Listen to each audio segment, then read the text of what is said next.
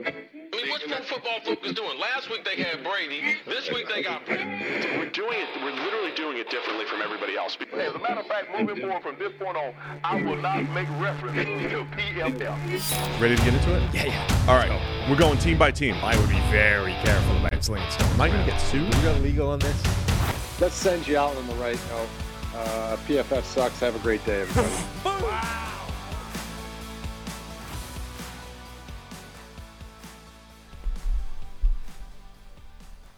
Welcome into the PFF NFL podcast. Steve Palazzolo, Sam Monson. We're live on YouTube on a Sunday night championship weekend, reviewing the two games right now. Right after the games. What is it, 9:56 p.m.? Yeah, right that's after. Right. So you're getting this early if you're waking up early on Monday morning looking for the recap. Right now, they're probably handing the trophy to some billionaire owner. Yeah. You know, not the players, not the coach, billionaire. You, sir. That's right. We're missing the trophy ceremony. We're missing the trophy ceremony right now because we're live for you with our instant reaction for the game. We've got, what is it, Super Bowl 58? Is that what we have? Sure. We could say Super Bowl because it's not an ad. We're allowed to say Super Bowl. We don't have to say the big game. Yeah. He doesn't understand off camera here what it means when we're live. You can't talk to me, Harry. You can't talk. We're live. We pressed record. We need a break. So it's going to be a rematch from whatever the last Super Bowl was, 2019, 49ers and Chiefs. Little rematch here. Yeah, when was that one? Live? Was that Live? 54? I don't know. Anyway, yeah, rematch. Kansas City, San Francisco.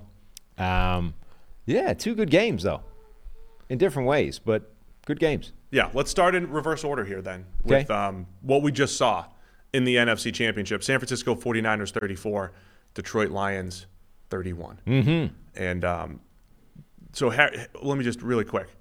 Harry, do you want to come brag about your picks? Is that what you're saying?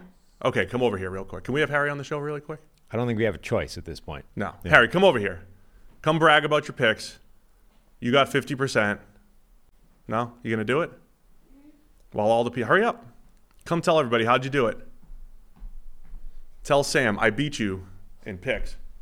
He beat you too or just me? He beat me too. Oh, okay. He beat both of us. Come here. I think that's an important clarification. Say hi, yeah. You got to use a real voice and explain how did you hit on 50% of your picks? How'd you do it? Just guessed? Yeah. Did you have a system? Do you have a system? How'd you do it? Just straight up guesswork, huh? One. Yeah.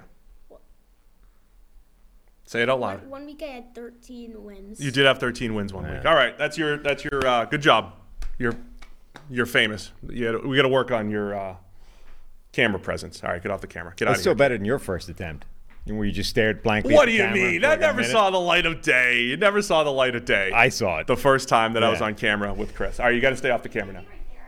No. All right, that's enough. The people are here to talk about the game, so let's reset for social. San Francisco 49ers 34, Detroit Lions 31. Niners off to the Super Bowl. Didn't look like that for a while, though. It was 24-7, Sam. Yeah. The start of the game was the Lions executed the script. You know, the one that we've been talking about for weeks. They got the ball. They didn't take the ball. They were given the ball. The 49ers deferred for the second half, so they didn't care about that whole dynamic. They gave the Lions the opportunity to have the ball first. They scored. They went down. They scored a touchdown. They did it pretty impressively. They then got a stop, and then they got another touchdown. They got up 14-0. They put the 49ers in that hole, and at least for the first half, it did kind of look like it was working. The 49ers didn't really look themselves. You know, they were struggling. The Lions were having no problems whatsoever. At least for the first half, it looked like this might work. They were going to force the Niners to play from a hole for basically the entirety of the game. And then the second half, the Lions stopped scoring, and that became a problem. I want to go back and forth between the individual plays that made this thing happen, but like the high-level narrative type of stuff as well, because I think the Shouty shows they're not on right now. They'll not be yet. On in the morning. Yeah. And they're going to be critical of Dan Campbell and his fourth down decisions. Yeah, well, to be fair, that's one that won't just be the Shouty shows. A lot of people, I think, are going to criticize Dan Campbell for being too aggressive, for going for it on fourth down multiple times in the second half and not trying to kick points. So the first big one Third quarter, they're up 24-10, and they're in field goal range, and they have a 3rd and 4 where they run the ball. And again, I just want to continue to compliment Greg Olsen.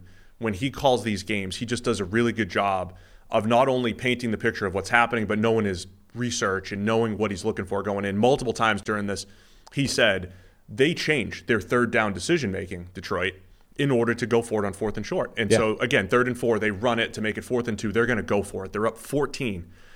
They go for it. Jared Goff steps up in the pocket, throws the ball a little bit down and away to Josh Reynolds, who drops the pass. And that was the biggest turning point in the game. A 4th and 2 drop by Josh Reynolds. He had a drop later that came back to bite as well. Yeah. But that was the one I think people would say is the most egregious one because they were in field goal range and they had a chance to go up 17. Sure. But look, this is, I mean, there's that, famous line, you live by the sword, you die by the sword. This is Dan Campbell. One of the reasons they've been so successful this season is because of going for these 4th down decisions. And, Kevin Clark had a tweet that if you're going to praise him for going for it when it works, you have to live with these types of decisions. Like going away from it when it matters is how you become Brandon Staley. Right? And you never really bought into the concept in the first place. But I think they have done well by going for it on those 4th downs. And it's not like they didn't do it at all in this game, right? Before halftime, they could have been aggressive and they could have tried to get a touchdown just before the half, and they settled for the field goal on 4th and 3 from the 3, like 4th and goal from the 3-yard line. They could have gone for it again. They could have gone all or nothing. Let's get another touchdown. Let's really drop the hammer on them. And instead, they settled for that field goal. So it's not like they never did it. And to be honest, you can look at this and say, okay, the way the game went, 3 points would have been huge, obviously, given the end score. Also, given the way the second half was going, you're like, we really need to get a score, like get a touchdown going because this thing is getting away from us. It was an unexpected change in the game for the Lions. And is 2024 bringing exciting or unexpected changes to your life, Sam? Certainly if you're a Lions fan. Here's a secret weapon to help you face those challenges with more confidence. It's a great term life insurance policy. Yes, that's right. Fabric by Gerber Life makes it simple to protect your family's financial future so you can focus on what's ahead, knowing your family is protected if something else unexpected happens. Fabric was designed by parents for parents to help you get a high-quality, surprisingly affordable term life insurance policy in less than 10 minutes. Fabric has flexible policies that fit your family and your budget, like $1 million in coverage for less than $1 a day. Get your personalized quote in just minutes and then apply when it's convenient for you. It's all online and on your schedule. You go from start to covered in less than 10 minutes with no health exam required. So join the thousands of parents who trust Fabric to protect your family. Apply today in just minutes at meetfabric.com/PFFNFL. That's meetfabric.com/PFFNFL. MEET fabric.com/PFFNFL. Policies issued by Western Southern Life Insurance Company, not available in certain states. Prices subject to underwriting and health questions. So that 1 4th down drop was a huge part in the game. There was a point. So we always have this momentum debate, right? Like clearly this changed the course of the game for the Niners. I also want to say, here's the deal. The 4th down models and all that, it's a win probability model, and it usually says here's how you would increase your win probability. When those decisions fail, you usually decrease your win probability more than you would have if you kicked the field goal. I know this is like a Captain Obvious type of thing here. So everything which is baked into the the headline figure of go no go, like that chance is in there. It's not like that changes everything. I forget what the percentages were, but if before it said if you make this, you're at 80%. And if you kick the field goal, you'll be at 78%. But if you don't get it, you'll be at 76% or whatever. That's how it usually goes, right? And if you don't get it. So clearly, when the 4th downs fail, they do have a bigger effect on your team. They do give the other team a better chance to win. And that is what happened with Detroit. They had 2 4th down failures. This particular one when it was 24-10, and another one when they were down 3. They were down 3 at their own 30, at the 30s. They could have kicked a 47-yard field goal. But again, I don't think that, just to tie it up, the Niners still came back and scored another touchdown. So the Lions are trying to maximize points. Yeah, they are. And they needed to. This was a game, I think, where they did need, okay, you can look at the final score and say, it was a 3-point game, therefore the field goal was important. The field goal was the difference. But this was a game, at one point, the 49ers had, 27 unanswered points? They had scored on their first 5 possessions of the second half. Like, this game was really running away from Detroit. And this is how they've been ahead all the way through the season. Like, I have no problem, I don't think, with Dan Campbell going for the 4th downs. I think, look, one of them they should have had, right? They got it into the hands of the receiver. Okay, it was a little bit off target. It was under pressure, but he got it there. Receivers got to catch that. They had another drive on 3rd and 10, a first down catch. Reynolds drops it again. Like, you're going to need those plays if you're going to win a game like that. So, could you have used the 3-point? Sure, but you also could have used guy catching the ball that's put in his hands to keep a drive going. If you go back to the preview show, we talked about how the Lions probably need to stay aggressive because, personally, I don't trust their defense. And as great as their defense played really well early on, they did a nice job, slowing down this Niners rushing attack, slowing down Brock Purdy and all those playmakers. But the reality is that defense should not have that much success against the Niners. And that ended up becoming the case over time. So the Lions stayed aggressive, and they said, yeah, even if we're up 2 scores, we're going to stay aggressive because we need to maximize points. Right. Remember, they were a 7.5-point underdog going into this game. So even though they went up to a big lead, they scored 14-0, and then it was, 21-7. When they got up to a big lead, they still treated this like they were the underdogs. They didn't shift everything and say, no, we've got to get... the opposite of that is what people criticize Shanahan for, right? Is we get too conservative, we tighten up, and then...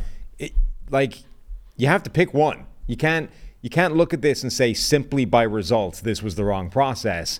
You either accept the process or you don't. If you applaud this as a process and say being aggressive, being trying to maximize those scores, trying to get touchdowns instead of field goals, if that's the right way of doing it, sometimes it's not going to work and you're going to lose because of it. And I thought that the way the Lions played. And look, when you dial up trick plays, it doesn't mean that they're all going to work. Some of them work for just 5 yards. Right. Some of them actually create big plays. But the Lions had that strategy as well, right? Their first touchdown is a 42-yard end around to Jameson Williams. What an incredible effort by Jameson Williams. Some of the plays, and he ended up having the touchdown to get them within 3 later. He had another incredible catch where he dropped it and then ended up still coming away with it. Jameson Williams with some huge plays in this game. But my point is, the Lions had flea flickers and end arounds. They had those plays dialed up because they knew, hey, we need to maximize points. They played the game like they were a 7.5-point underdog, and they simply didn't change that strategy when they were up big and the score was diminishing as the second half went on. And okay, you can criticize them for that, and people have already, and they will continue for the next day or two, particularly on the shouty shows. But I don't really have a problem with it. I think that's how you win a game like this. And okay, they didn't get it done, but was Dan Campbell not kicking a field goal the reason they lost? Or was it, Jahmyr Gibbs fumbling the ball away? Or was it the defense failing to stop them for basically the entirety of the second half? Was it Jared Goff unearthing some sort of weird, just total missed throw and they had a fake or a trick play dialed up and he just underthrew the thing by a mile, just didn't come out of his hand right? Each one of these plays you can start to look at and say it's a 3-point game. Any one of those probably changes it back to Detroit's favor. And one of the ways that they lost the game was Dan Campbell being aggressive and not getting the result. Yeah, so let's bounce around here. When it was 24-10, you got the drop by Josh Reynolds. It did seem like, the Niners offense came to life. How did that happen? Brock Purdy with an overthrow, Kindle Vildor goes off of his helmet, and Brandon Ayuk catches the ball off Vildor's helmet. Yeah. For a 58-yarder. A deep shot. It's kind of, there's contact there. Vildor has position. It's going over Ayuk's head. It ends up, as he said, he sort of pushes off a little bit, dives to try and catch it, is late doing that. It smacks him right in the face and just bounces right up into Ayuk's hands, who makes a spectacular catch out of it and ends up getting probably the biggest play of the game from a 49ers offense point of view. They ruled him down by contact, and they end up punching it in a few plays later. But that was a huge swing in the game. So that was when, it was 24-10. And I remember you and I showed up at the office at about halftime, right, and sat there and started talking. I was like, I was not expecting a blowout. I was not expecting the Lions to dominate this game the way that they had. Yeah, let's give them credit for the first half for a second. Like, that was such an impressive half of football. They were winning every collision. They were making all the big plays. They had gotten all the momentum, for whatever you think of that term, early in the game. There was one play where there was a Sam Laporta pass over the middle. Laporta connects with Greenlaw. I mean, Greenlaw comes in and hits him and comes off worse. Like, Laporta basically ran him over. Greenlaw gets a stinger, leaves the game. Then there was, Chauncey Gardner-Johnson clocks Deebo Samuel after the Brock Purdy interception. Those two have been going back and forth earlier in the season. But I forget what they had exactly in the first half, but they were over 140-something yards, rushing yards by the Lions, which is the most a Kyle Shanahan team has ever given up in a half of football. Like, they absolutely dominated that first half. With the drive just before halftime, the Lions ran on 3rd and 12, picked it up. They also converted a 3rd and 18. Goff just missed a touchdown before that half. They end up settling for a field goal, but it still felt like everything in the first half was Detroit. The 3rd and 18, like Amon-Ra St. Brown just looked like he was uncoverable. Yeah, everything had gone their way. And then when he was covered and he needed 3 more yards to pick up the first down, he would just run through the Niners defense to get 3, to get what he needed. Jahmyr Gibbs has his 15-yard touchdown run. There was a point, yes, where the Lions were it had the 42-yarder there for Jameson Williams, but averaging over 10 yards a carry on their first 10 or 12 carries. The Gibbs, he had a really nice touchdown run, the one to put them up 21-7. He had 2 guys that he made miss. One of them was Fred Warner, I think. There was a third guy that it wasn't even a missed tackle. He just put on a quick burst of acceleration between the 2 missed tackles that he forced to get in. Incredible touchdown by him. They were so good in the first half. I'm sorry, I keep interrupting you. It's unlike me to interrupt you like that. I'm sorry. Gibbs' speed was legit a couple times. Like, there were plays where you're watching on our normal broadcast angle, you're like, he's done. This is a 2-yard play, and he turned it into 10. Or that particular touchdown turned it into 15. I was ready to draft the next speedy running back in the top 10. I was ready to go. Right. I mean, but Gibbs, everything was cooking for the Lions. And it is worth remembering, the stuff that Greg Olsen was bringing up, the fact that they are willing to run the ball on 3rd and 12 against light, 5-man boxes because everyone's expecting pass, because they know if they get to 4th and 3, they're happy to go for it. You can't disconnect that from, it's a 3-point game at the end, so we should have taken a field goal. This is part of the same strategy. Their 3rd down offense is different to most teams in the NFL because they are willing to go for it on those 4th down plays, and they get a lot of them, right? You can't then ignore that and roll it back and say, yeah, but this time they should have changed. So, yeah, I mean, my takeaway from the Lions first half and into the second half, Ben Johnson, the offensive coordinator, is it being reported that he's very close to being the Washington Commanders' new head coach? Yes, it has been reported in several places that it's basically done, but they haven't announced it yet. On the broadcast, they were basically saying he's gone. Okay, so I mean, first off, I really feel for Lions fans generally in a game like this where you're going to look back to some drops and decisions and the what ifs and just the fandom aspect of it. I really feel for Lions fans. They remain the only franchise that has played every year of the Super Bowl era and has not made a Super Bowl. That's the way they contrived the stat. Sad. It was CBS, I think, dropped that. I think it was before the Fox game. But CBS, yeah. So I was like, they said that. And I was like, hang on, that doesn't make sense. The Browns have been around that long. And then, they had those when they became the Ravens, The Browns disappeared for a few years. Yeah. But the point I wanted to make was just an unbelievable job of seeing the personnel that the Lions have added over the last few years. Amon-Ra, Laporta, their offensive line, Gibbs and Montgomery in the backfield, and the way they use them, right? When you talk about a team's identity, and I've used the exotic smash mouth, I've used that phrase a few times when you're watching that run game, it's just an unbelievable mix of good play calling that plays to the strengths of their team. And so I'm just that was going to be my big takeaway. I'm like, man, the Lions, when I was going to say the Lions are going to the Super Bowl, what an incredible mix of the talent that they've added in the play calling and what they've been able to execute. Yeah, look, big picture, this has still been a hugely successful season for the Detroit Lions. They made the NFC Championship game. That was not expected. They were supposed to be a playoff team, and maybe they could win a game or to get to where they got to was impressive. To get as close as they got to knocking off the 49ers as a 7.5-point underdog was impressive as well. And it's good for the future because so many of their important players have been either rookies or second-year players, young guys, right? Jahmyr Gibbs, as we talked about, had a huge touchdown for them. Jameson Williams, who kudos to them for not completely losing faith in him. Remember, we were saying when they brought in Donovan Peoples-Jones and, Khalif Raymond had been there. You're like, it's impossible not to see that as some kind of indictment in Jameson Williams, who had drops earlier in the season and, hadn't been a big part of the offense and had a suspension, all this kind of stuff. They stuck with him, and he's made a lot of big plays in the last few weeks. His speed, his ability clearly still translates. Jared Goff has had an amazing season. I think a career year for him. There's so many young players that have made big impacts to this defense or to this team. Aiden Hutchinson, obviously on defense. There's a lot to be encouraged about from a Detroit Lions point of view. And then ultimately, they lost the game for a variety of different reasons. Individual plays, Dan Campbell choosing to go for it on the fourth down.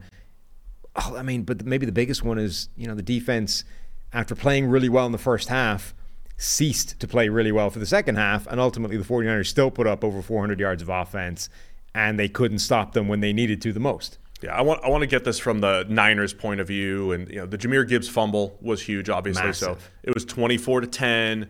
Niners score, Lions come back, they're still up 7. Jahmyr Gibbs fumbles in their in Lions territory, and the Niners again come right back and score. Christian McCaffrey touchdown 2 out of 3, I believe it was. And he screwed up the Gibbs thing. He screwed up twice in the same play. Like he went the wrong side on a trap run and then fumbled the ball after the run was kind of botched and it was a mess because Goff had to sort of get in his way to give him the handoff and the whole timing was messed up. But it wasn't one of those ones where you see sometimes where the running back's in the wrong place, the handoff gets messed up because of that, and he never really has it. You know what I mean? And it's a fumble like from the beginning. He had it. He had the ball. He was carrying it normally in his right hand and then fumbled it away. Terrible play from him. On the one hand, he gets the amazing touchdown earlier in the game, but that screw up and fumble was obviously a huge turning point in the game as well. All right, I want to recap quickly our Prize Picks lineup for the week. Cool. Our guy Eli, we had Christian McCaffrey going more than a half rushing yard. He did that. He did that. Great. Travis Kelce, more than 39.5 receiving yards. Check.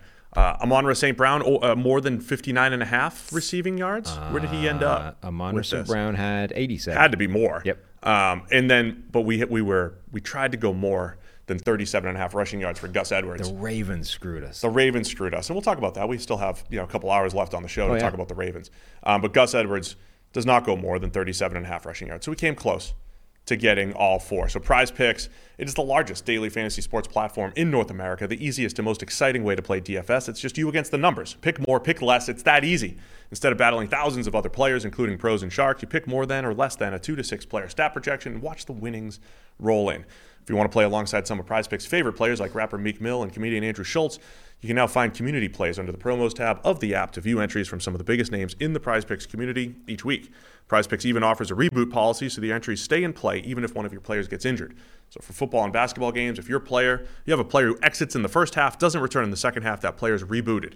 Prize Picks is the only daily fantasy sports platform with an injury insurance policy.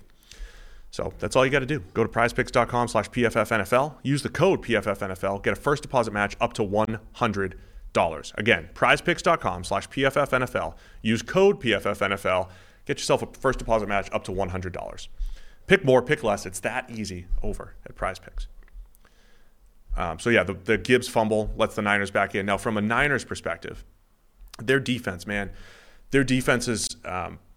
the name talent on the defensive line, maybe the best linebacker core in the NFL, right up there with the Ravens, you'd say, right, with Fred Warner and Drake Greenlaw.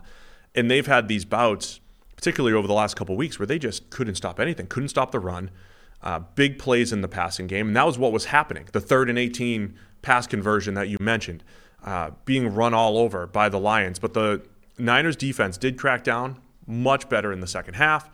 And then offensively, Brock Purdy making plays outside of structure. The number of times that he had to he had a great scramble in the fourth quarter to put them into position for their the final touchdown, and just scrambling to throw as well. Purdy with some incredible plays down the stretch. He did it again. maybe he is Joe Montana.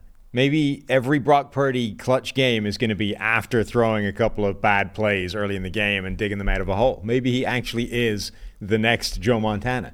There's something to that. There is something to the ability to play your best when it's on the line, and or in a game when you weren't great early on. The ability to bounce back from that and not let things snowball. Now, again, there's luck involved. There's 50. He ends up with 8.6 yards per attempt. The 51-yarder to Brandon Ayuk, again, right. Completely lucky, right? That was the biggest play of the game, right? They didn't have anything else over 28. So there's luck involved there too. But the man was creating outside of structure quite a bit in this game. Yeah, no, he made a bunch of big plays. It's another thing. It's like last week, right? Like last week, was he Joe Montana, or did Joe Barry's defense get weak again at the critical time, which it's done all the way through the season? And it's like, well, it's probably a bit of both. And this was, again, we'll get to this with the Chiefs game, but the Chiefs had kind of rediscovered their offense facing a team that didn't have any edge rushers and then a team that didn't have any linebackers, right? Is that real, or does it stay there when they run up against one of the best defenses in the NFL in Baltimore? We're doing the same thing with Brock Purdy. Like, it happened again, but the Lions have also had a bad defense for most of the season. So it's probably a bit of both. And maybe you're going to need, that kind of luck or just the opposition to be right for those kinds of things. But ultimately, for the purposes of like this game, and they're in a Super Bowl now, it doesn't matter. Brock Purdy played well when it mattered the most. Whether or not he was afforded that opportunity because the Lions aren't very good on defense is kind of irrelevant. The point is, the quarterback came good when they needed him, and he did bail them out with some big plays late in the game, in addition to getting, the luck of the ball pinging off a DB's face right into the hands of his receiver. And at the end of the day, it's the same old Niners where you have those, just like we're talking about St. Brown's plays where he's running through Niners defenders. You have Deebo Samuel pretty much looking like Deebo Samuel with his shoulder injury. 4 of his 8 catches go for first downs.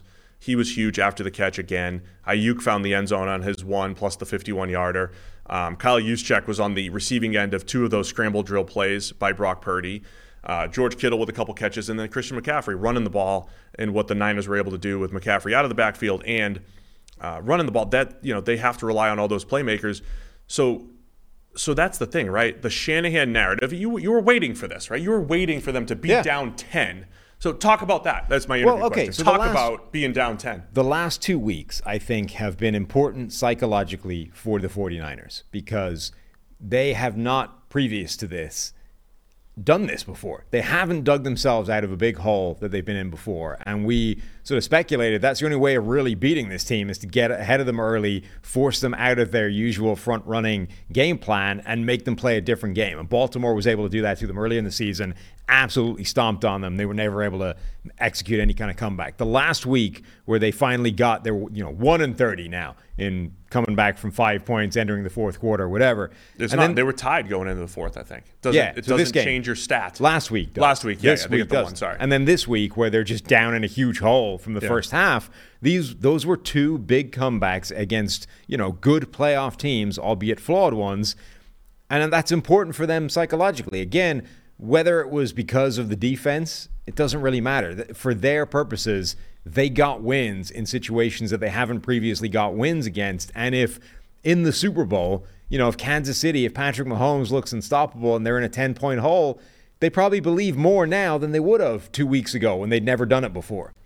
What I tried to the thing I tried to argue against a couple of weeks ago, and this kept being brought up, was like the very specific stat of the Shanahan teams being down 8 going into the fourth quarter. We still haven't had a win like that though, right? So that stat still holds. And my point back then was, if you're going to use this stat, which is real, right, and project that forward and say, well, the Kyle Shanahan offense just can't come back. They don't know how to make comebacks, right? It's just a very specific situation. They've made 3-point comebacks. They've made other comebacks. They've maybe not entered the fourth quarter with a deficit, but had fourth quarter deficits and still made comebacks. So that was like my point back then, was like, let's not overrate this one particular stat. But I think your point is fair that, hey, they were down 3 scores. They were down 2 touchdowns in the second half. And hey, they needed a fumble recovery. They needed to have a Jahmyr Gibbs fumble. And they needed some of that. Right? Like at some point in any game like this where you're down big, you're probably going to need a play to break in your direction for you to get back in that, particularly a game where, both teams are going to score more than 30. You're going to need a way of getting the possession back that isn't, just getting a stop. But I think the important part is when the game flow changes a little bit, right? They had to be a pass-first offense last week in the come-from-behind opportunity against the Packers. In this game, there's points where they probably had to get away from the run game until they got into the red zone with McCaffrey. McCaffrey only had 2 touchdowns, by the way, not 3. Mitchell had 1, Elijah Mitchell. Yeah. Not Earl. So, yeah, I mean, that's the story here, I think, is, hey, they showed that they're not just front runners, that they don't just need to, run their game plan-oriented offense, that they can, come from behind. You get some of those plays that break your way, but they showed that they could do that. And I think that was huge. And I think Purdy is a big part of that. I do think the demeanor that he brings to the table does help in that whole situation for the Niners. And again, for a young quarterback, getting those 2 wins under his belt, like Brock Purdy isn't sitting there going, for the last 2 weeks, I mean, yeah, like I'm thankful it was the Packers and the Lions defense. Otherwise, there's no way I'd have made that comeback. Like in Brock Purdy's head, he's just like, yeah, they weren't great games, but we got the win at the end. Like I can do this, He's getting confidence from those 2 games. And I think confidence is a powerful and important thing for this team going up against Kansas City, who we will, discuss later, are seemingly inevitable in the playoffs in the postseason. Yeah, you're going to have to probably play a little cleaner in that game. So in the end, I mean, the Niners end up with 34 points. And there was the short field in there for one of them. But they really started moving the ball in the second half. And so the Lions defense and their inability, look, at the end of the day, the Lions defense felt like, it's going to be tough. If they make it to the Super Bowl against Kansas City, it's going to be tough, right, to be able to put a full game together. There's some holes on that defense. And I just think that was a big part of the whole second half collapse. Yeah, there was drops, the 4th down decisions and all that, but the defense not being able to make any stops whatsoever. Also a huge part of this because the Niners end up with 34 points after really scuffling in the first half. And they got, Purdy had that interception as well. That was how the Lions got up 3 scores. What are you laughing at over there? I hadn't put it together until now. Remember there was a story ages ago, I think reasonably early into Dan Campbell's, it was like last year or something, where he was on Pardon My Take, and it became clear that he had tried to get a real-life lion reinstalled as their mascot, and everyone was like, Dan Campbell's crazy. And then in this game, they showed that in 1983, the Lions had a real-life lion mascot on the sideline for the last time they'd played the 49ers in the playoffs or whatever that game was. So he was like harking back to something that used to be done. Dan Campbell just wanted to go old school and bring the lion back. Crazy as that is. I didn't know that the Lions played in 83. I mean, I didn't know they had a real-life lion on the sideline. I knew they played that season because they've played in every year of the Correct. Super Bowl era. Yeah. But that they lost in the playoffs to the 49ers there. I do think it's kind of funny that, in this day and age of, like, warning labels and everything, don't eat batteries, don't, hair dry yourself in the bath and whatever. In 1983, everyone was cool with, in a 70,000-seater stadium or whatever, of screaming people, just have a real-life lion with like a flimsy chain around its neck. That can't go wrong. There's no problem there. Cool with that. Just because I like to scour Twitter while I'm on here. Of course. Ben Baldwin has a tweet out there about the biggest plays in this game by win probability added. Okay. And it's interesting when you look at it because some of them are first down plays. Some of them are first quarter plays. Some of them are the fourth down plays that we're talking about, right? So you've got the Jahmyr Gibbs fumble is the biggest one. Yep. The second biggest one is Jared Goff throwing incomplete on 4th and 3 to Amon-Ra St. Brown. That was the second failed 4th down. Not a drop, but just fell incomplete by a mile. The third biggest play was Jameson Williams end around for 42 yards because it's a 42-yard touchdown when you're not expected to score it. Mm-hmm. You got Brock Purdy to Brandon Ayuk for the 51-yarder off the helmet. Of course, that's a huge one. And then Jake Moody's missed field goal early in the game, which is another interesting one, right? Because the night, what was that, 4th and what? Do you remember the missed field goal? But, I mean, that was like, hey, just kick a field goal. It's probably 4th and 3, 4th and 4. And that ended up being a pretty big miss, a 48-yard field goal. But also, by the way, let's remember that as a thing, like this whole just take the points.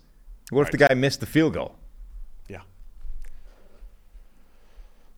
Yeah, I mean it's baked into the decision. Right. I just want to highlight that, like, yes, when you fail, it is worse than had you kicked the field goal, right? You are inherently making I don't want to use the word riskier decision, but the win probability swings are wider, I would say, with those fourth down decisions. But the upside is higher, right? And that's where the bottom line is. Mm-hmm. Anything else about this game? Congrats to the Niners and 49ers fans. Lions fans, man, it is tough. It's tough to just – I know that there's a lot of fans online. We get stuck in just like you either win or you don't, and so there's 31 failures out there every single year. There's some other fans that I follow or interact with who I appreciate. They kind of like enjoy the journey, and not a lot of fans can relate to that. Right, like there are some Bills fans out there who are like, oh, I mean, we had a lot of fun this year, even though it didn't end up where we wanted. And I hope that Lions fans can at least look at this year and be like, man, this was fun. We're seeing our team. I don't know if you're going to be back. I don't know. It's a challenge to get through all these hurdles, to get your home game, to get to the NFC Championship, to even get a lead in the NFC Championship. But hope you're enjoying the ride and the entertainment value that the Lions have brought this year, because it's been unbelievable to watch them build this squad and be this good this quickly within 3 years of going from number 2 overall pick to top 4 team in the NFL and just a couple plays away from playing in the Super Bowl. I was just looking up the distances of those fourth down attempts rather than the just take the field goal attempt. 43 and 45 yards, I think they would have been.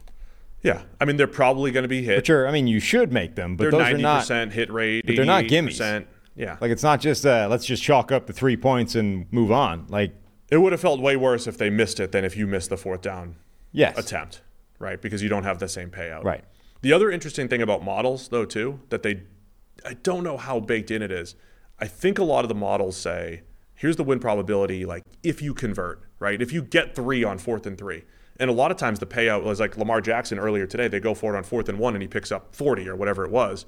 Sometimes the payout's even greater than you anticipated. I think it's somewhat baked in, but sometimes you get even more than you banked for, And so, just not this time. It's the problem. Like my only problem with it as a concept is that's the thing everyone's going to focus on, right? The shouty shows, anyone with an axe to grind over analytics. That's what tomorrow is going to be about. It's going to be Dan Campbell didn't kick points. Even though the points, it's not like they were guaranteed. He didn't kick a 43 and a 45-yard field goal attempt to try and stay what would have turned out to be the 3 points he needed to stay tied in the game.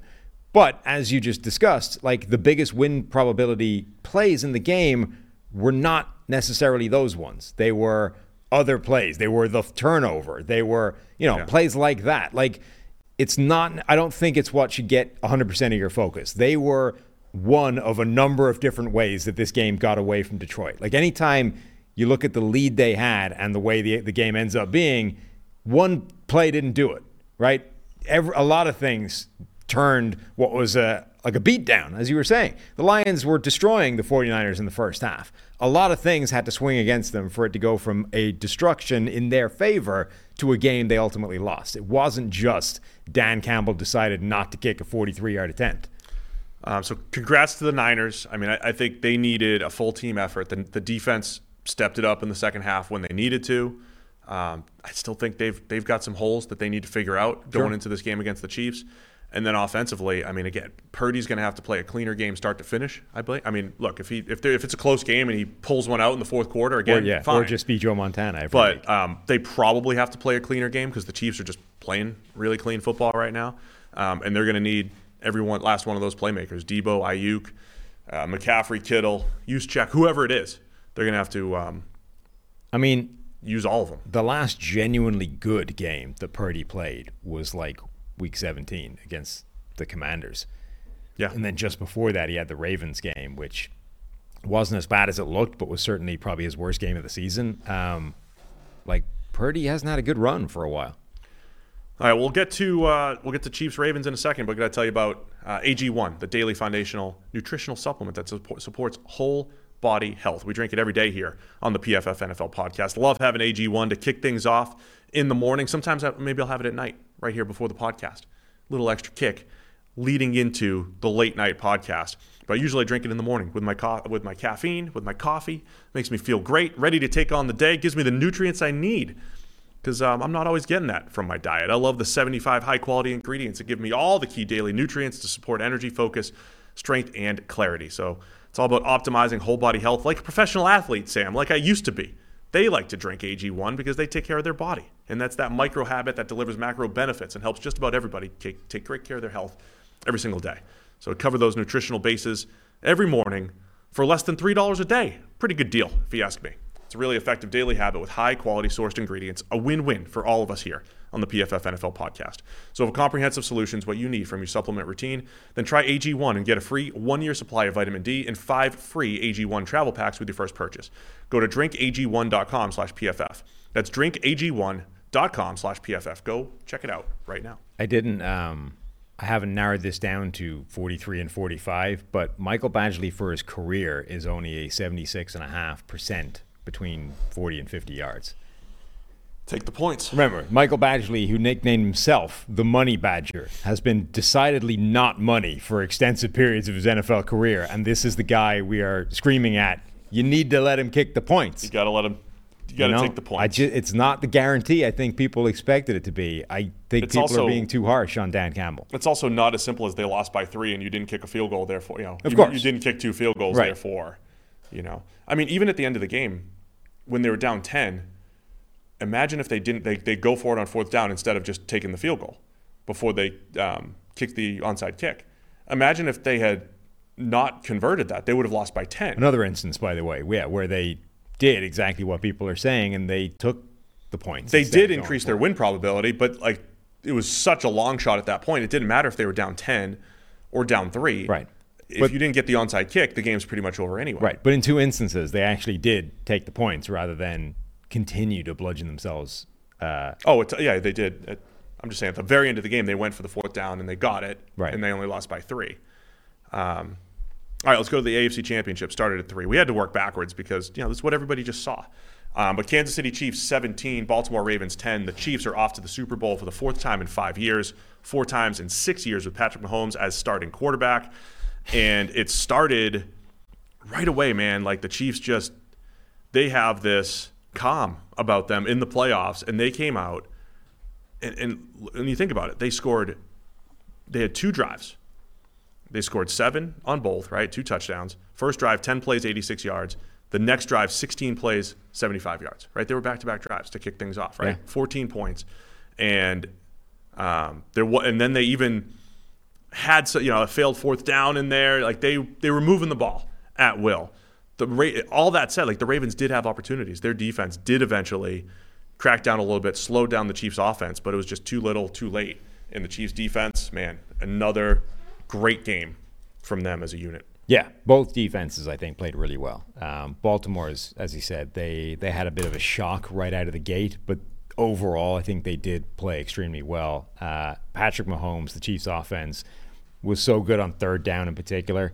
But yeah, both defenses were spectacular. And when you're talking about, so sometimes you sort of hear these teams talked about in abstractions of, well, this team has been there before, talking about a playoff game like in 2018 or whatever. You're like, how many people were playing in that 2018 game that are still on this team?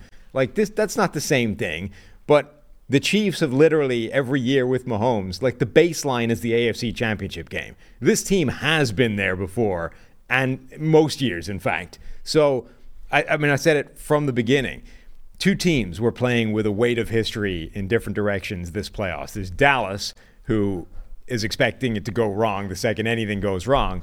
And there's Kansas City, where it doesn't matter what goes wrong. The Chiefs are like, it's fine. Yeah. Mahomes and Kelsey are unstoppable in the postseason. And in this game, Kelsey went past Jerry Rice for every stat, having gone past Gronk for, the most touchdown connections the week before.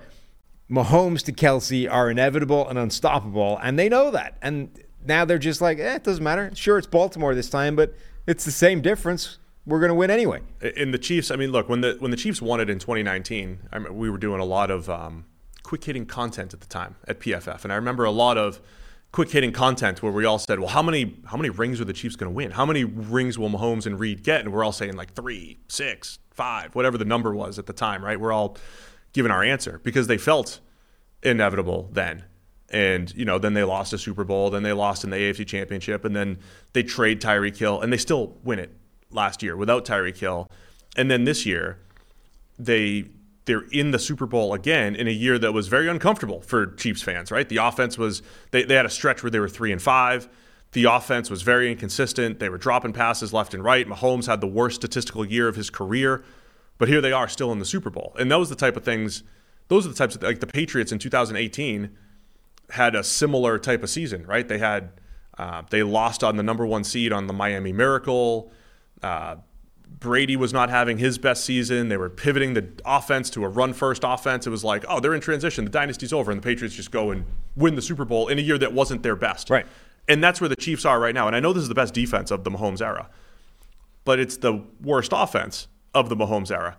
But once the playoffs started, the team that would have, I know they had some holding penalties today, but the team that would have drops, key penalties, they were the offense where we said one guy screws it up on every play for much of the season. Yeah. Right? Great throw, drop. Whatever. Bad throw when guy's wide open. Another time nobody's open and there's a holding. Whatever it was. One guy screws up every single play. And now they're not. They're not screwing it up. Like they just got to the playoffs. They're like, we're going to play clean football and we're going to feature our stars and we're the Chiefs. Yeah, it's kind of fascinating how they treated that whole thing because if you look at, it was everybody. It's not fair to limit it to one person early in the season. Travis Kelce was dropping passes that he doesn't drop. Marquez Valdes-Scantling was dropping passes that he does drop. Kadarius Toney was doing everything wrong because it's Kadarius Toney. But all the way through that, Mahomes kind of steadfastly stood by his guys, even to the point where he was sounding ridiculous. He's like, yeah, that I could have made that throw slightly better. The one that hit Valdes-Scantling like in the face, that's on me. I could have let him a bit further. I could have put it right in his hands, 50 yards away. That's my fault. It's my bad. And, they kept sticking with those guys. And I think you're seeing why. Like, Kelce has been back. He's turned into playoff Travis Kelce, and he looks exactly the same as he's always looked in his career. Valdes-Scantling has come up huge in the playoffs and made several big plays and got the one, right at the end of this game where they took a shot on third down to get the win, essentially. He trusted Valdes-Scantling on that play, right? Not a lot of other people would have said that's a good idea. And then the other thing they've done is maybe the one guy that was like a consistent thing, Kadarius Toney, has just been sat the hell down. And he would not show up. He had a nice Super Bowl last year. Right, but and Kadarius Toney, it was listed as like he's out from this game with, I forget, it was like an ankle injury and personal reasons. And he's come out and saying like, I'm fine. So they've sat him down. Personal reasons. Right. They have said, look, we trust the other guys. We don't trust Kadarius Toney, and we're going to solve the whole problem by trusting everybody and removing the one that we don't trust. And it's worked.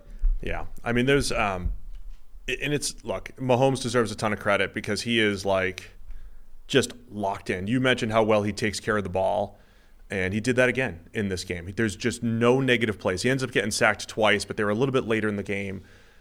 And look at what it took to get him down on some of those plays. That one where he kind of spun around was like kneeing on the dude trying to tackle him and still looked like he got out of it and then eventually got taken down by a couple people. And you know what you're getting into. Like, if you get close, you can't just tackle him like any other quarterback. I feel like we're at a special time of quarterbacks being really good at avoiding sacks. You have Brock Purdy doing it. Lamar Jackson had the incredible one in this game. Yeah.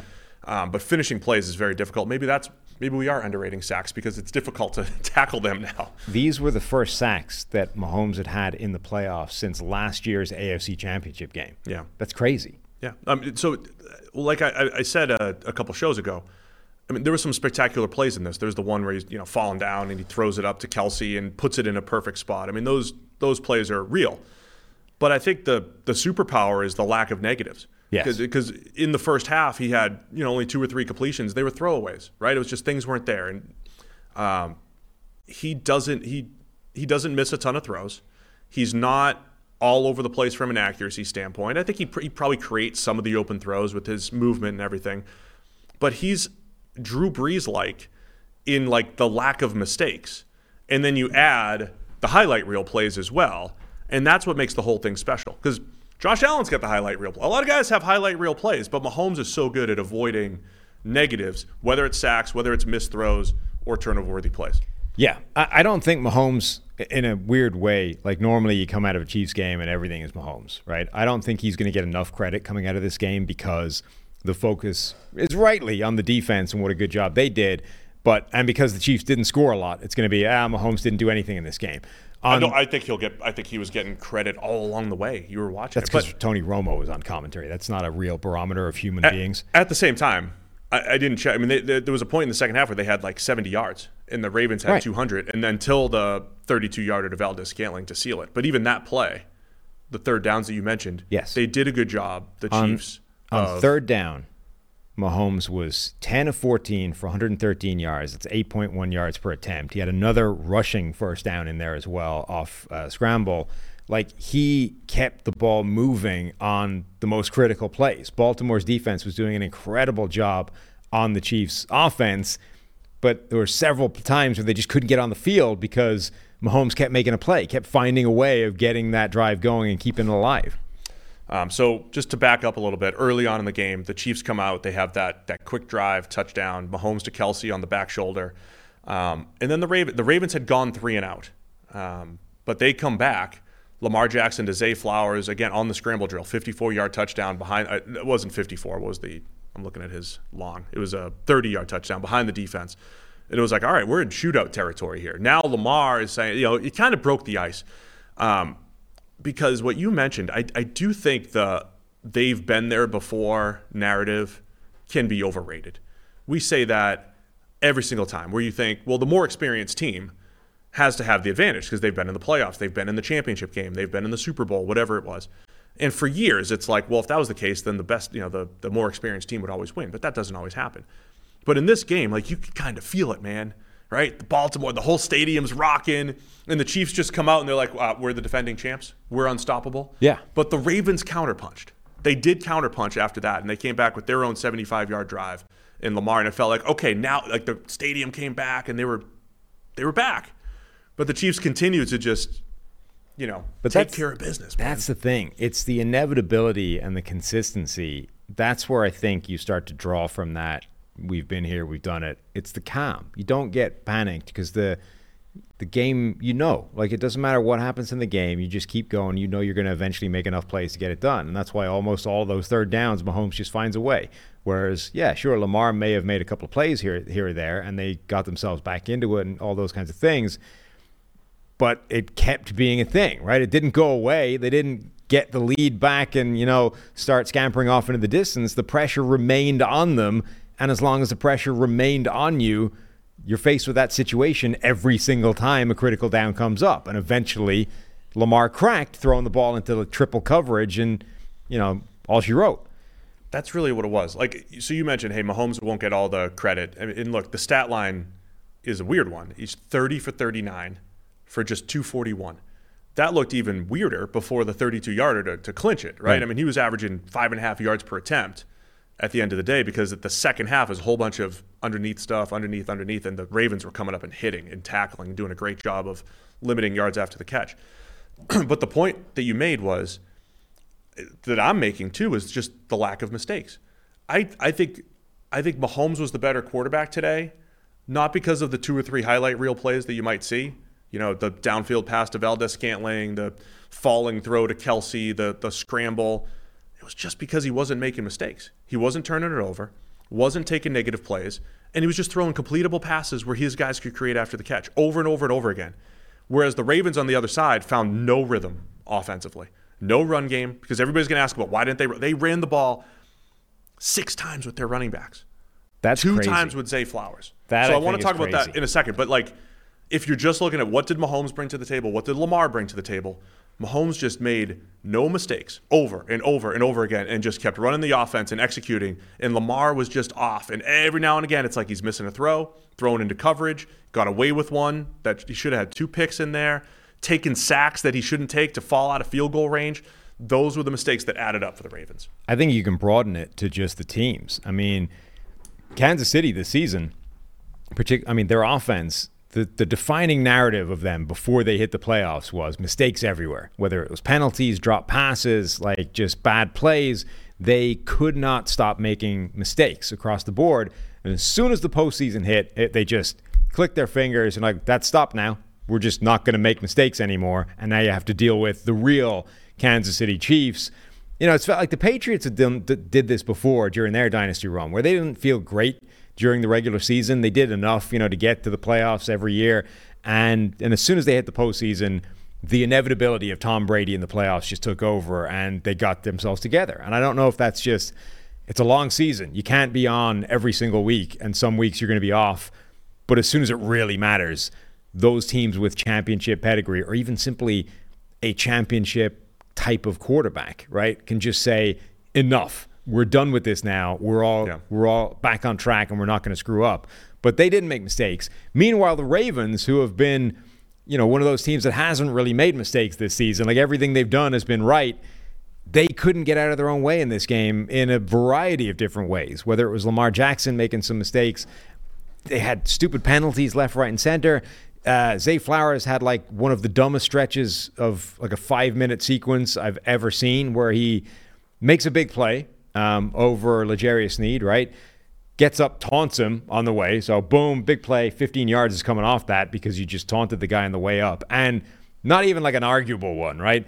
We can debate whether he should have been allowed to do it, but he isn't, right? Right. So he gets up, like stands over him, spins the ball right in his face, blatant taunting penalty. That was dumb. Then he does the whole reaching out to try and score at the goal line thing. Sneed punches the ball out. So Sneed in his, gets his own revenge back, punches it out. Ball goes in, touchback. So they go from potential touchdown to touchback, lost the ball. And then he ends up crowning it all by punching the bench in frustration and hurting his finger. I mean, so it became Baltimore's players that couldn't get out of their own way. Mark Andrews dropped a pass that, okay, it was a difficult one, but Mark Andrews makes those catches. Right. Not today. Penalties all over the place, like ridiculous penalties left, right, and center. And some of them, like the Kyle Van Noy one, I think was a pretty weak call, but was it Matabike just clubs Mahomes in the head as he's trying to run by him? The Roquan Smith thing where he like runs over the guard on the what I think was probably an intentional jump offside, but like jump offside, don't run over the guard. That's a different penalty. Make it count. So they just, in a season where the Chiefs' offense has been making so many mistakes, they stopped doing it, and Baltimore across the board made way too many mistakes to win this game. During the Patriots dynasty, my dad, who doesn't know a ton about football, he watches on Sundays or whatever, he would always ask me, he'd be like, are the Patriots that good, or is every other team just that bad? And there was so many years where it's like, it's just a bad year of football, and they just happen to be the best. And we might be at that point with the Chiefs. And then they play like it, because the Chiefs ended up with 3 penalties, and they were all pretty costly. It was like a holding on the Rashee Rice screen, which is a great call on 3rd and long, could have been a touchdown. They were all holding calls, right? 2 of them were back-to-back. The officiating in this game I thought was bad. Not slanted, just bad. See, I thought of all the games that we've talked about, the officiating, this was not that bad. I thought this was pretty bad. I thought the point I wanted to make though on some of the Ravens ones that you talked about, it was like, look, if you hold, you hold, right? It's like, oh, it's a bad play, whatever. It's a penalty. The Ravens, or like the teams playing the Chiefs, like if you're Zay Flowers, I know it's an emotional game and everything, just don't taunt. Just don't taunt. It's an unforced error. That was stupid, yeah. The Kyle Van Noy personal foul, that was just before the half. There was a little jostling back and forth. Travis Kelce looked like, and it came after a 1-yard run. Yeah. Right? This is like, the Chiefs are really good. And if you're playing the Chiefs, they don't need your help. Like, you can't give them your help. They're already really good. So it's a 1-yard run, and it was like Kelce just jabbed just enough to get Van Noy the 15-yard penalty in a 2-minute situation before the half that led to a field goal. The reason I think it was bad, number one, I think there were a few bad calls, but I also think that they were wildly inconsistent with what they decided to call. So that Kyle Van Noy penalty, like you can look at that if you just look at that film and say, okay, he ran in, he pushed him, that was stupid, it's a penalty. You can find 5 more of those in that game they didn't call. Right. Like this had been a pretty chippy game. Right back, Arthur Millette should have been ejected from the game before it even started. He punched a dude in the pregame warm-ups. That's an ejection. It is. I wouldn't like it if they'd done it, but if they had ejected him pregame, you couldn't have argued with it. So they had already set the standard that we're going to let quite a lot go in this game, and then Van Noy sort of runs into a scuffle, shoves the guy a little bit, and they're like, penalty. I didn't think the hold to take off the Rashee Rice touchdown was a hold. They're taught to slingshot the guy around on a screen. Again, you can find that in most screens. Not most. You can find that in a lot of screens that get completely ignored. And it's the AFC Championship game. You're going to tend to let those borderline ones go. I don't think they should have called that as a holding call. And then they missed one late in the game where Justice Hill trips, blatantly trips Chris Jones in the end zone. Remember the punt goes to the 1 yard line. It's like, here's a Lamar Jackson signature drive. Are you going to be John Elway or are you going to be playoff Lamar Jackson? And very first play, Chris Jones gets pressure right up the middle. Lamar gets out of it, makes a play. One of the reasons he did that is because on the way through, Justice Hill just trips him, just sticks out his left leg, and Jones goes flying onto the turf. He gets up hurt because of it. Nothing. He showed a clear replay of that, didn't even mention it. I thought this was a pretty badly officiated game. What did you get the defensive hold by the Chiefs too on one of the Ravens' final drives? No. They just took somebody and threw him to the ground. And I was thinking, it didn't get called, right? It didn't get called. So that's when I'm looking at the officiating, the stuff that they called, for the most part, I think it was legit. I think what you're bringing up is maybe there's some other stuff that they just missed or was inconsistent. But there was a play, it was either an illegal contact or a hold. And you're allowed to illegally contact if the quarterback it's not an illegal, it's just contact. Right. If the quarterback's outside the pocket. Lamar was about to scramble, but I think it was more hold than anything. Anyway, I don't think it was egregious in this game, but I do think the Ravens' mistakes just added up. There was the unforced penalties, Zay Flowers, Kyle Van Noy. There was Zay Flowers fumbling at the goal line because at the end of the day, the Ravens still ended up kicking the field goal to get within a touchdown. They were a yard away from having a touchdown on the board, and the Ravens had figured out the Chiefs' offense for the most part. They had figured them out. And look, maybe the Chiefs got into conservative mode and run the clock and trust the defense or what have you. But the Ravens' defense made great adjustments. And it didn't feel good early if you're a Ravens fan, right? You got owned in those first two drives. They got shocked right out of the gate. They did. They definitely got shocked. And that was where the championship pedigree type of thing, I don't think it always matters. But it's mattered with the Chiefs this year because they've played completely different football. The last 3 weeks, this team has looked completely different on the offensive side of the ball than they have pretty much most of the season. The defense has been pretty steady all season. They'll have little lulls. They'll give something up. But, man, I think Spags deserves a ton of credit. They were blitzing like crazy. They seem to have a lot of answers. And I think what Spags does, I think what this Chiefs defense does, they take away the intermediate pass. They make you you got to hit one over the top into a tight window, or you got to hit the underneath stuff and create after the catch. And they had a couple big plays. They hit a couple of them. They hit Zay. They hit Zay Flowers on a couple of them. But you have to hit on your big plays, and you have to execute on the stuff underneath. There's not going to be the 10 to 15 yard range where the Niners make their money and the best offenses make their money. That's blocked off against the Chiefs. And they just did a really good job of that again. And the Ravens never found any rhythm. No, they didn't. And a part of it is going to be coming back to that. Why did they never run the ball? I was going to pose that question to you. This game they felt like a game where they were down big, and the classic game. You're down big.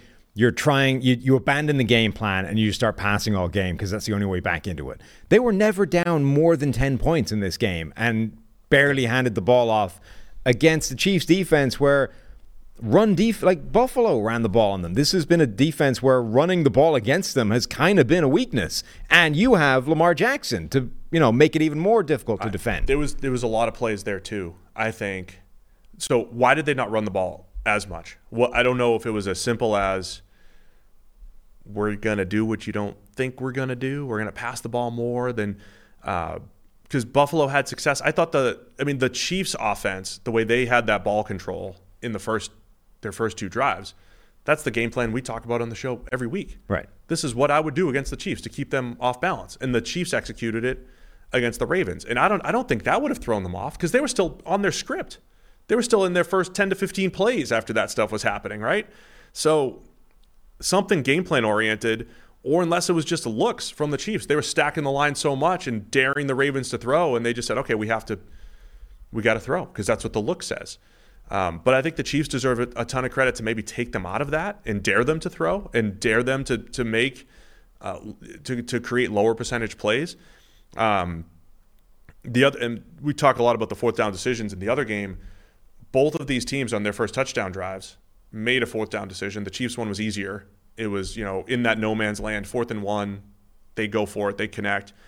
But the Ravens, their only touchdown drive, they needed to convert a 4th and short in their own territory, on their own 30, and they went for it. That was Lamar goes right up the middle on a power run and picks up 21, which, by the way, a lot of people were like, man, Lamar takes that to the house a couple of years ago. Did look like it. Yeah. I did wonder why he didn't just outrun the safety for a touchdown. Relative to what he's done in the past. It looked like, more than anything else, it looked like he didn't believe he was going to make it, which is why it became like I would have liked to know what would have happened had he simply trusted his speed and headed for the corner and tried to outrun him, but instead he sort of went. I don't know if it was because he got through the defense and was sort of not really anticipating, like just hadn't got his hands ready for it, but yeah, it definitely looked a little weird. I kind of would have expected him to score there. So Lamar, I thought that they just needed more big-time Lamar plays. When we had complimented the Ravens throughout the season, I would compliment them and say they have a lot of different answers. They have a power running attack that they've always had. They've got they have a zone running attack now, which has expanded. They always have Lamar on the keeper. They have a different group of playmakers. Mark Andrews was back. They used on that play. What's that? Which they used on that play. That was QB power, Right. We can run downhill. We could do it with a power back. We could do it with a speed quarterback. We have Zay Flowers on horizontal type of plays, yards after the catch and jet sweep type of plays. We have a downfield passing attack. We have speed. We have quickness. They have all these different answers. But at the end of the day, I just wanted to see Lamar have more Lamar takeover plays. And I thought there were points in this game where the Chiefs would rush 3 or 4. And maybe it was just all the confusion. They had so many blitzes, and it was that, like we talked about the Vikings, we're going to blitz, we're going to drop out. And it created just enough confusion. Because there were a lot of times when they rushed 3 or 4, and I'm like, Lamar, just go one read and run. And he just looked so hesitant. And he looked like he was overly trying to win from the pocket. I know you can win from the pocket, but I think he needed a rush for 100 yards like he did last week against the Texans. You needed some big plays from Lamar running the ball, or you just needed, a little bit more just straight up pure run game with their backs, with Lamar a part of it, and doing something to Kansas City that they have not done a great job of stopping this year. Yeah. Look, I think two things can be true at the same time. This was a game where Lamar Jackson needed to carry this offense to victory, and he didn't manage to get that done. He made some impressive plays.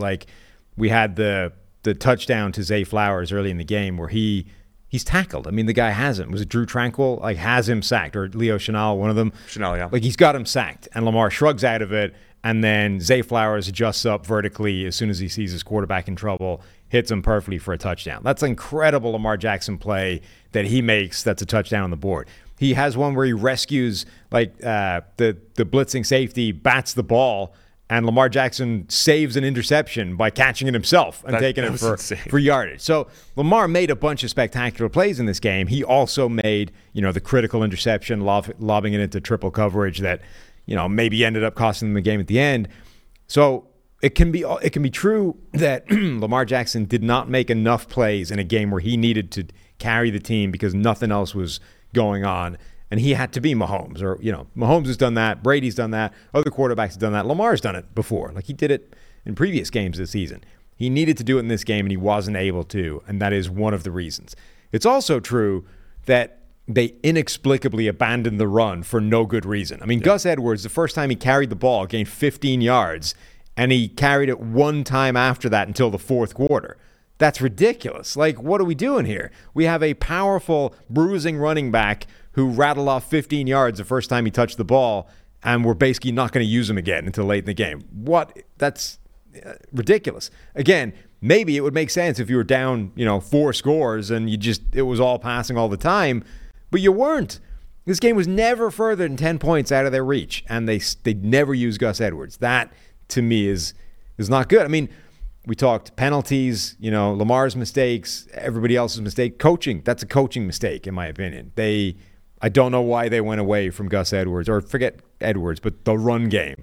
Yeah, as which a includes concept. Lamar Jackson. Right. Which includes Lamar as part of it, right? That, I think, is a mistake on that side. Against the team, again, the Chiefs defense that has EPA per play against or whatever, it's just not very good this year. It's like these are, I think they were the number 1 and number 2 pass defenses in the NFL, right? Right. So even if you're just looking at it in terms of what is the weakest area of this team, even if it's not a weak area, it's the run game. And we should theoretically have a very powerful, very good run game. So let's try and target that. And again, even if that wasn't necessarily the plan coming into the game, it should have been the adjustment. Like, hey, guys, the pass game isn't really having a lot of joy. They're killing us there. Let's try the run game some. So all that said, and I think the Ravens defense deserves a ton of credit. There was that one drive, the Kyle Hamilton series, where Kyle Hamilton was in tight coverage as a deep safety. Then he makes a tackle on a screen, tackle for loss or tackle at the line of scrimmage, and then creates quick pressure as a blitzer, forces a throwaway from Holmes on 3 straight plays. Right. Love it. Kyle Hamilton, outstanding effort. The defense started to force some 3-and-outs and force some punts. One of the biggest plays that stands out to me, so you've got the Zay Flowers fumble at the goal line, right? You have a touchdown opportunity that you've missed. Lamar Jackson gets sacked on, it was 3rd and 9 on the Kansas City 41. This wasn't all Lamar Jackson. This was Justin Reed, quick win against the back on a blitz. Again, I think Spags does a great job, and the Chiefs just execute on 3rd and long. It was 3rd and 9. You have Justin Tucker as your kicker. You're on the Kansas City 41. If you pick up 5 yards on this play, if you just pick up 5, you're talking fringe field goal range for Tucker, who's maybe the best kicker of all time, or you're just going to go for it on 4th down anyway because you're down 10. You're down 10 at that point. And Lamar gets sacked, and it's 4th and 17, and they have to punt. Then, similarly, they get back in the 4th quarter. They get the Zay Flowers play. He fumbles, and now you're still down 10. Then Lamar comes in, and they're into field goal territory. They have a 1st down, and he throws it into triple coverage for an interception. So the game management was just awful, right? I mean, not that like Zay wasn't trying to fumble at the goal line. That's just, just bad overall, bad timing, and you reached forward. Maybe you shouldn't have done that. But the Chiefs made the right play at the right time to knock them out of field goal range or to force a turnover, just to take points off the board. And, of course, the Ravens made those bad decisions. The Lamar interception was horrendous because it was 1st down, it was triple coverage, and they're down 2 scores, and they're in field goal range. That's why it all added up to just everything about that play was bad. And they had, that was, as we were saying, that it was a 99-yard drive it would have been if they had scored at that drive. It would have been, the defining thing. The first play they got out of trouble. They had a 4th down on that play from their own 18-yard line. They went for it. They picked it up. That drive had the potential to be this incredible signature Lamar Jackson drive that completely transforms the game. And you'd done, whatever percentage, not 75% because scoring the touchdown is the hardest part, right? But you'd done a lot of the hard work at that point to even get to that point. And then you just sort of airmailed it all away with a crazy decision into triple coverage that, even if the guy doesn't get across to pick it off, there's 2 other guys converging on it. It was crazy. And I lied. It was 2nd down. I apologize. The 1st down play, it was interesting because I think the Ravens were the favorites in this game by the line. But I think there's a quick point where the Chiefs come out and they score, and it's like, we're the underdogs now. Not only are we losing, but we have to play from behind and the whole thing. They did. If you watch the live line, it was immediately And of course, swung. you're right. The Ravens are now the underdogs and have to play as such. And I thought there was some times they took some deep shots. And I don't think it's the worst thing in the world to just, take some deep shots on 1st down. But Lamar Jackson, again, your guy, Tony Romo, I thought did a good job of saying he's not giving his receivers opportunities here. He would throw the ball deep and overthrow. He had 3 or 4 just pure overthrows. OBJ, I think Rashad Bateman, there was one in there. Just pure overthrows where he didn't give them an opportunity. The slot fade to Beckham, he just didn't give him a chance. Where if there's a thought process when it's man coverage. If you underthrow it, we know that the underthrown interception is a defensive pass interference is a huge play, but you have to give the guy an opportunity. So that was just another place where I think game management wise and execution wise, Lamar was a little bit off in this game because they took shot plays against the Chiefs defense. Like I said, they're low percentage, but you got to give your guy at least an opportunity to make those and it's plays. Got to be, missed them. yeah, it's got to be like when you're taking those kinds of opportunities, it's because you've identified one-on-one coverage somewhere, and it's relatively safe, right? Like we're giving our receiver a chance to make a play one-on-one against somebody else. It's like the Lions or the 49ers Lions play, right? They took a one-on-one shot with Ayuk downfield against Kendall Vildor because, they liked their chances in that matchup. Now, they probably didn't imagine it unfolding the way it did, right? It clanks off the face of the DB and the receiver catches it. But the point being, I like that as I'm going to take my chances with that matchup. You don't take your chances with a guy into triple coverage. He's never making that play. It's not a high percentage play. And actually, the bigger percentage is something terrible happens, like a turnover. So it was bad. It was. Can I point out something that I did love from the Ravens that I thought was kind of interesting? So we talked before the game, the preview, that this was the first AFC title game the Ravens were ever hosting, right? Every time they'd been to the Super Bowl previously, they'd had to go on the road. They never had the 1 seed. So first game they're hosting, obviously they do what you do, which is you bring out Ray Lewis and all that kind of stuff. You get the fans going before the game, right? You make it buzzing. Everything goes out of the building as soon as the Chiefs start the way they did. And it's like, wow, the crowd's gone out of this. This is not a home field advantage anymore. Late in the third quarter, I've never seen this before. Late in the third quarter, they deliberately turned out the lights. Remember when they won the Super Bowl the last time? It was the lights had gone out game, right? They turned out the lights deliberately. When it was a TV break or whatever, they turned out the lights, and they brought out Terrell Suggs. From hey, look, Suggs is back as another one of those iconic guys. And they brought the crowd right back into it late in the third quarter when they're still only down 10. It's like immediately they got the crowd back into this game that would have been a very big danger of them just leaving, and getting no home field advantage whatsoever for the remainder of the game because the team's down 10. They're not really showing signs of life. Instead, they're like, hey, remember that Super Bowl? And by the way, remember this great player? And then now the crowd's buzzing again. It's like, okay, it didn't work because, Lamar throws the ball into triple coverage. But I thought that was pretty smart. I've never seen a team try and re-energize the crowd late in the game like that in a way beyond, just flashing up the light saying, hey, make noise. I didn't put the light thing, I didn't put two and two together because it was a commercial break and I checked Twitter and a lot of the reporters who were there were like, the lights just went out. Yeah. And I'm thinking, I was waiting for Nance to come back and be like, we have a power outage. The lights are out. We're going to have a delay. But they came back, and it was just like, here's a play. And they're like, oh, during the break, Terrell Suggs. I never put two and two together that they repeated the 2012 Super Bowl. Yeah. And then, I've never seen a team, though, sort of deliberately try and get the crowd back into a game. Because theoretically, you're at home. You should be able to do stuff like that. You should do that every quarter. If only they had Browns legend Joe Flacco there, maybe to... maybe the Lions should have sent out Barry Sanders late in the game to rescue it. Tyler's yelling, no, Flacco's mine now. He's ours. Browns player. But if you've got... It's under contract. Theoretically, you have home field advantage. You can kind of do things like that to grab the crowd back into it. Forget the... I would have given Barry a goal line carry. Maybe get him into the end zone in the playoffs, There was all those people saying, if the Lions made the Super Bowl, they should re-sign Barry for one day to give him a goal line carry, get him a ring. Oh, they definitely should. Yeah, Walter Payton didn't get that nice carry, the goal line. We got to give it to Barry. Fortunately, they don't make it, so Barry gets it. We won't see that. Still doesn't make a Super Bowl. Maybe the Niners should do that for Roger Craig.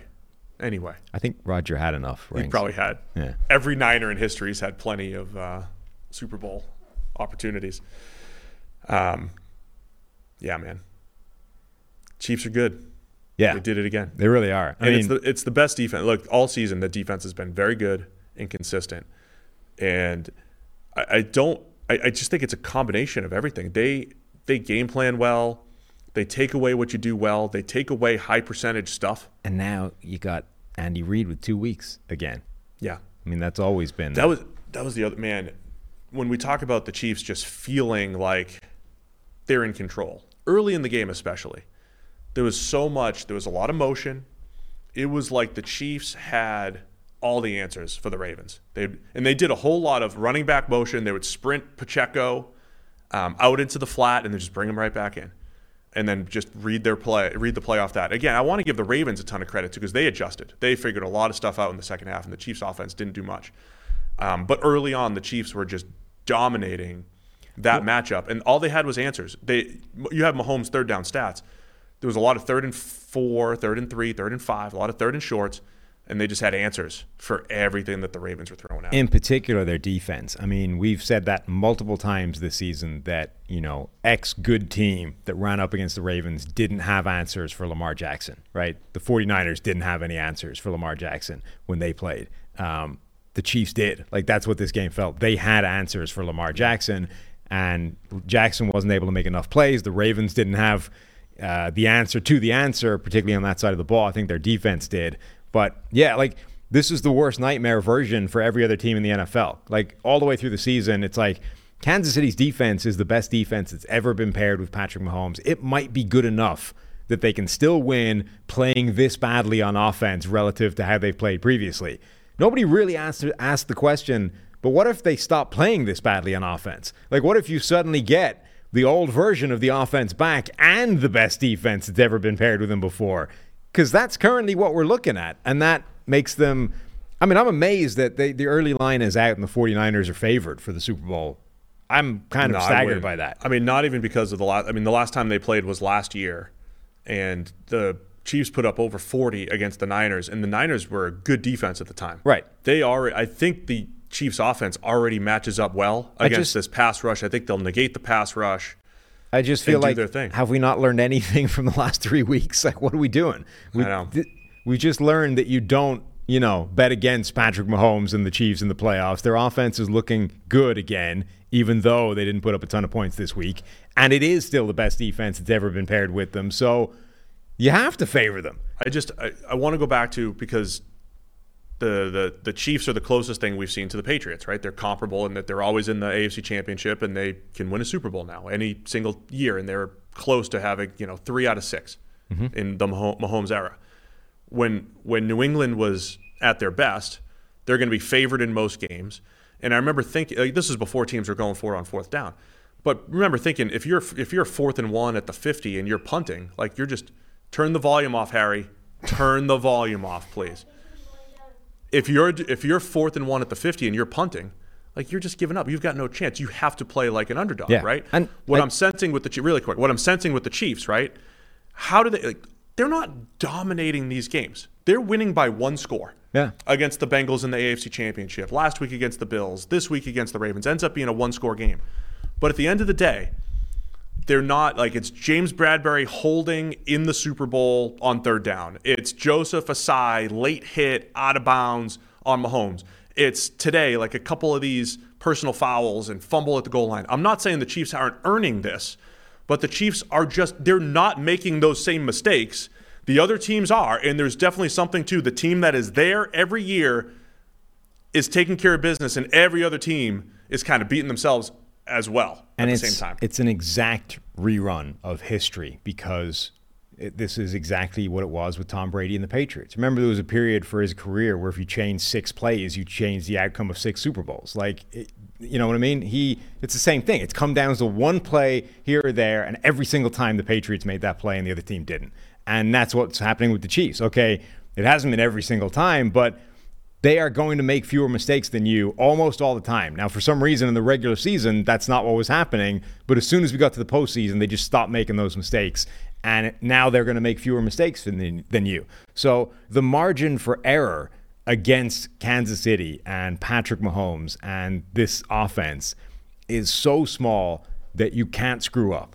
You really can't make a big mistake, because they're not going to. And they're going to find a way of getting that play in the most critical time. When it's late in the game, they're going to make a big play. They're going to get the perfect pass away to Marquez Valdes-Scantling. Like, you're going to need to do something special to get the play that they're not going to make.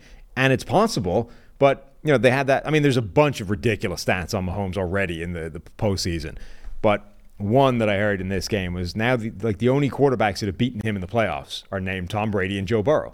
Not lost to anybody else. Yeah. Like, that's what it's going to take. It's going to take either the greatest of all time or a guy that basically believes he's the greatest of all time and can play at that level, in any given game. It's going to take somebody like that going up against him with complete and total confidence and having one of their better games, and that's the only way you're beating these guys. And we'll still come into next year and say, man, the AFC looks loaded. You have Josh Allen in the Bills. You have Lamar in the Ravens. Right. Joe Burrow coming back healthy with the Bengals, and Justin Herbert now with Jim Harbaugh there, and it's going to look like another tough road. But right now, the Chiefs, obviously, the team to beat in an AFC that's trying to load up to beat them in particular. So impressive work by Kansas City across the board. I do think, it's the Niners have shown some weaknesses over the last few weeks. The Chiefs are playing the best football of their season, and they just beat a really good Bills team and the team that everybody thought was the best team in the NFL. So the Niners being favored in this game, I think that flips pretty quickly. And I don't think the talking head, we're talking heads. I don't think any talking head is going to look at this and be like, the Niners have the advantage. I think you're going to look at it through the lens of how the Niners are going to pull this upset. Yeah. How is Brock Purdy's got to play clean. The playmakers have to excel. That pass rush and that back seven and the Niners are going to get challenged, and they need to play their best game to beat Mahomes. That's the thing. And, if the only quarterbacks that have beaten him in the postseason, either the greatest of all time or a quarterback that's so self-confident and able to play at that level that he can masquerade as that for a game or two in Joe Burrow. Purdy I don't fit either of those categories. He's clearly not the greatest of all time, at least yet. And I don't think he's shown necessarily that he can play at that Joe Burrow kind of level perfectly throughout a game and just dominate from start to finish and go toe-to-toe with Mahomes. So immediately you're like, well, I don't see how they're favored in this game. I think this is Kansas City should be favorites. They've earned it, and they've gone through it the hard route. And until a team shows that they can completely knock them off their stride and have a clean game themselves, I don't know how you could bet against them. I know what we can do for you, though. We can give you a little promo code off MDS, PFF MDS. The promo code is 30 MDS. 2 more teams that need to be drafting. Yeah, so if you... Man, I don't want to even tell Lions fans or Ravens fans what to do with their time. But clearly, it's 30 MDS, and there's 30 teams who have been eliminated. Yeah. And they can all go use the mock draft simulator. So 30% off your PFF annual subscription. 30 MDS is the promo code that you can use for a limited time. I don't know how limited. It will run out eventually. So therefore, it's for a limited time only, the promo code 30 MDS over at PFF.com. Anything else to add as we get ready for the Super Bowl? No, I don't think so. I mean, that was a good championship weekend. I think those were 2 very good games, albeit exciting, entertaining. Yeah, in different ways. We don't get the Super Bowl that everybody was expecting, right? The chalk Super Bowl was Baltimore, San Francisco. We only got 50% but they have to change the colors of the Super Bowl logo now. Well, that's gone now. The conspiracy theory or whatever you want to call that. My stylist, she's a new NFL fan. Jumped into the NFL fandom with Joe Burrow, and so she knows nothing about the NFL. So we have surface level football conversation when I was getting my hair cut last week. And she said, she was like, I will be done with the NFL if it's Niners Ravens. And then she was joking. She's like, I heard next year it's gonna, it'll be Bengal tiger stripe. It'll be like black and orange or something. And if the Bengals go next year, she's like, then it's definitely, the fix is in. So she was like on the cusp as a 2-year NFL fan of losing her fandom. So she's back in. And she's right back in there. Yeah, she's back in. Got it. Is Tyler laughing at Harry? Just kind of like, it's hard to tell. Spinning around over here, trying to sneak in. Is he going to get into the shot at some point? Not yet. Yeah. Yeah. So this week, a couple things here. You could still vote for us for best podcast, best American football podcast. Certainly has a couple of hours. It might be today. So we might need everybody to sprint to the link in the description. Let me find out. Sportspodcastgroup.com. You got to get there right now. Vote for us. Vote for us with multiple emails. That's legal. Always. You could do it from your phone plus your computer. You could vote twice. Maybe. You might be able to. You might be able to beat the system. So well, we're going to need the phone does work now. The phone is doing a much better, yeah. The voting will close on January 28th, which is today. That's today. Hurry up. It's 11:24 on the 28th, so hurry up. Go vote right now. Right now. Got 36 minutes to get your votes in. Be quiet. Leave the stream. You got to keep your voice down, Harry. I know it's exciting. Yeah. Leave the stream right now. We don't need your YouTube views anymore. We need your votes. We need your votes. Need your votes. And the great for thing Best is, American Football Podcast. we absolutely promise that if you go and vote for us, this will be the last we tell you to go do it. Won't bug you we'll anymore. never do it again. We will not bug you anymore. Because we won't need to. It'll be over. And then this is our Monday show. We're just doing it early. We're giving it to you early, the night of championship weekend. So there's no Monday morning show tomorrow. We might come in here, record a show for Tuesday, because I'm going to hit the road tomorrow. I'm going to the Senior Bowl. You're all on the road. You're at the Senior Bowl. Trev's at the Senior Bowl. Yeah. I'm stuck here. You're stuck here. But next week, we're going to travel together. We're going to go to Vegas. To the Vegas, yeah. Yeah. So we'll be back again on Tuesday. Sam and I will be talking. We're going to talk about our friend Zach. Yeah. Is offensive coordinator for the Falcons. We'll break that down. We need more people to send us in ideas of things you could do. I didn't tell the people my great idea. Which one again? Where we send you into the gold and silver pawn shop from the hit TV show Pawn Stars. Yes. And try and sell them an autographed Palazzolo baseball card. Yeah. And see what they'll offer you for it. So I think I go in, right? Because I have fans that still send me cards. Right. I have a fresh You must card have a that was stack of just sent. So I've got the we card. get whatever the fancy case is that people have, Yeah. where they've this is a precious thing and they protected it. I was going to get one say of those. differently, right? But I go in with it unsigned and say how much. And they say nothing. And they go, say, and then I Now. sign it on the spot and hand it back. And now, I think that's I think you have it pre-signed and it's properly put in one of those fancy cases that people put the Honus Wagner card or whatever. And you walk in, you're like, how much for this? It's a genuine signed Palazzolo. Tyler, can you film this episode? That's the idea, yeah. We can and film then this whole the thing. guy just looks at you like, All right. even I will do better this. if they call in the expert, who rocks down to the shop. Hold on, let me and see. it's like, I've never heard of this jackass. This is garbage. It's worthless. The Connecticut Defenders 08 card. What's it worth?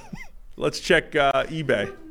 9 cents. Because the other thing is, if it's one of those pictures of it, like that one, right, with the mustache and whatever, they're not even going to know it's you. That's true. It's going to take the expert coming in and telling them Put this. two and two I've together. never heard of this guy. To your face. It would be amazing. Anyway, That's we good need more context. people to tell us things we could do in Vegas. Maybe a place we could eat too. We are unfortunately stuck in the Luxor, which doesn't, Oh, man. That way we can go wherever we got to go. which hasn't had great reviews in terms of a venue. What are you going to do? I've been through it recently, and it doesn't feel like a pleasant place anymore. Well, you've lowered my expectations for our trip. Good. Other than let's food. I mean, I want to hit the biggest buffet. I want the biggest seafood buffets and everything. I can crush some seafood. To be fair, I mean, look, this was 20 years ago, but the Luxor buffet was excellent, even if the Luxor Hotel itself 20 years ago, not so much. We'll do a buffet. How much tour. can a buffet change in 20 years? Probably. I'm sure other ones can elevate their game and maybe surpass it. I mean, I'm not saying it's the best anymore. I'm saying it's probably still pretty good, though. We also want the people to know I currently do not have credentials. I will not be a media member for the game. Last year, that was a big deal. I stayed back and ordered 50 wings by myself. And so if you want to follow that story along, I will try to get credentialed and get into the game. This would be my 4th Super Bowl where I'll be there. And hopefully my first actually attending the game. Right. Every single time it fell through previously. Yes. And right now, Gordon's going to screw me over and take one of the 2 credentials that we have. Right now, Gordon. To be fair. Now, the Ravens lost. Yes, you have a better chance now than you did 6 hours ago. So Gordon should give me the credential. Right. Because it's mine. We were asking for me, and Gordon took it for himself. I keep telling you that you should do this as a general concept, but I think you should just use your size and intimidate him. Just say, it's my ticket now. I should bully more people. Yeah. I should. Just walk up to him, loom over him. Good. I got my kid over here, and I try to teach him not to bully his little brothers. Yeah. I need to be a good example. But Right. maybe it's time to. But you can. I mean, he won't be there in Vegas. He won't be in Vegas. know. That's true. So you could just loom over Gordon and say, "That's my ticket now." Yeah. And just take it. I might do that. So there's a lot of storylines to keep up with. So I'm going to go to the Senior Bowl this week. We'll get some great coverage from all the college players. You as the camp arm. I'm going to be a camp arm. I'm going to be on the sideline, talking it up. I see Dan Marino and John Elway again. Oh, they don't have jobs anymore, do they? They still working for teams? I think they just hang around, though, don't They're they? probably on Mobile. They don't want to go. man. Anyway, we're out of here. It's time to go. Marino's like a consultant. He's always Maybe he'll be there. hanging around I'll with the talk team. to Dan. But I'll be trying to get a GM job down there too. So keep something else to keep an eye on. And then we'll head to Vegas. Nice. So we'll see you again on Tuesday. We're going to break down all the coaching changes and Zach getting a job and Bobby maybe not getting a job just yet and everything. So sound good? Yep. All righty. Thanks to everybody for tuning in. We'll see you again on Tuesday with more PFF NFL podcast. Say bye, Harry. Yep. A lot of people are watching right now. So embarrassed.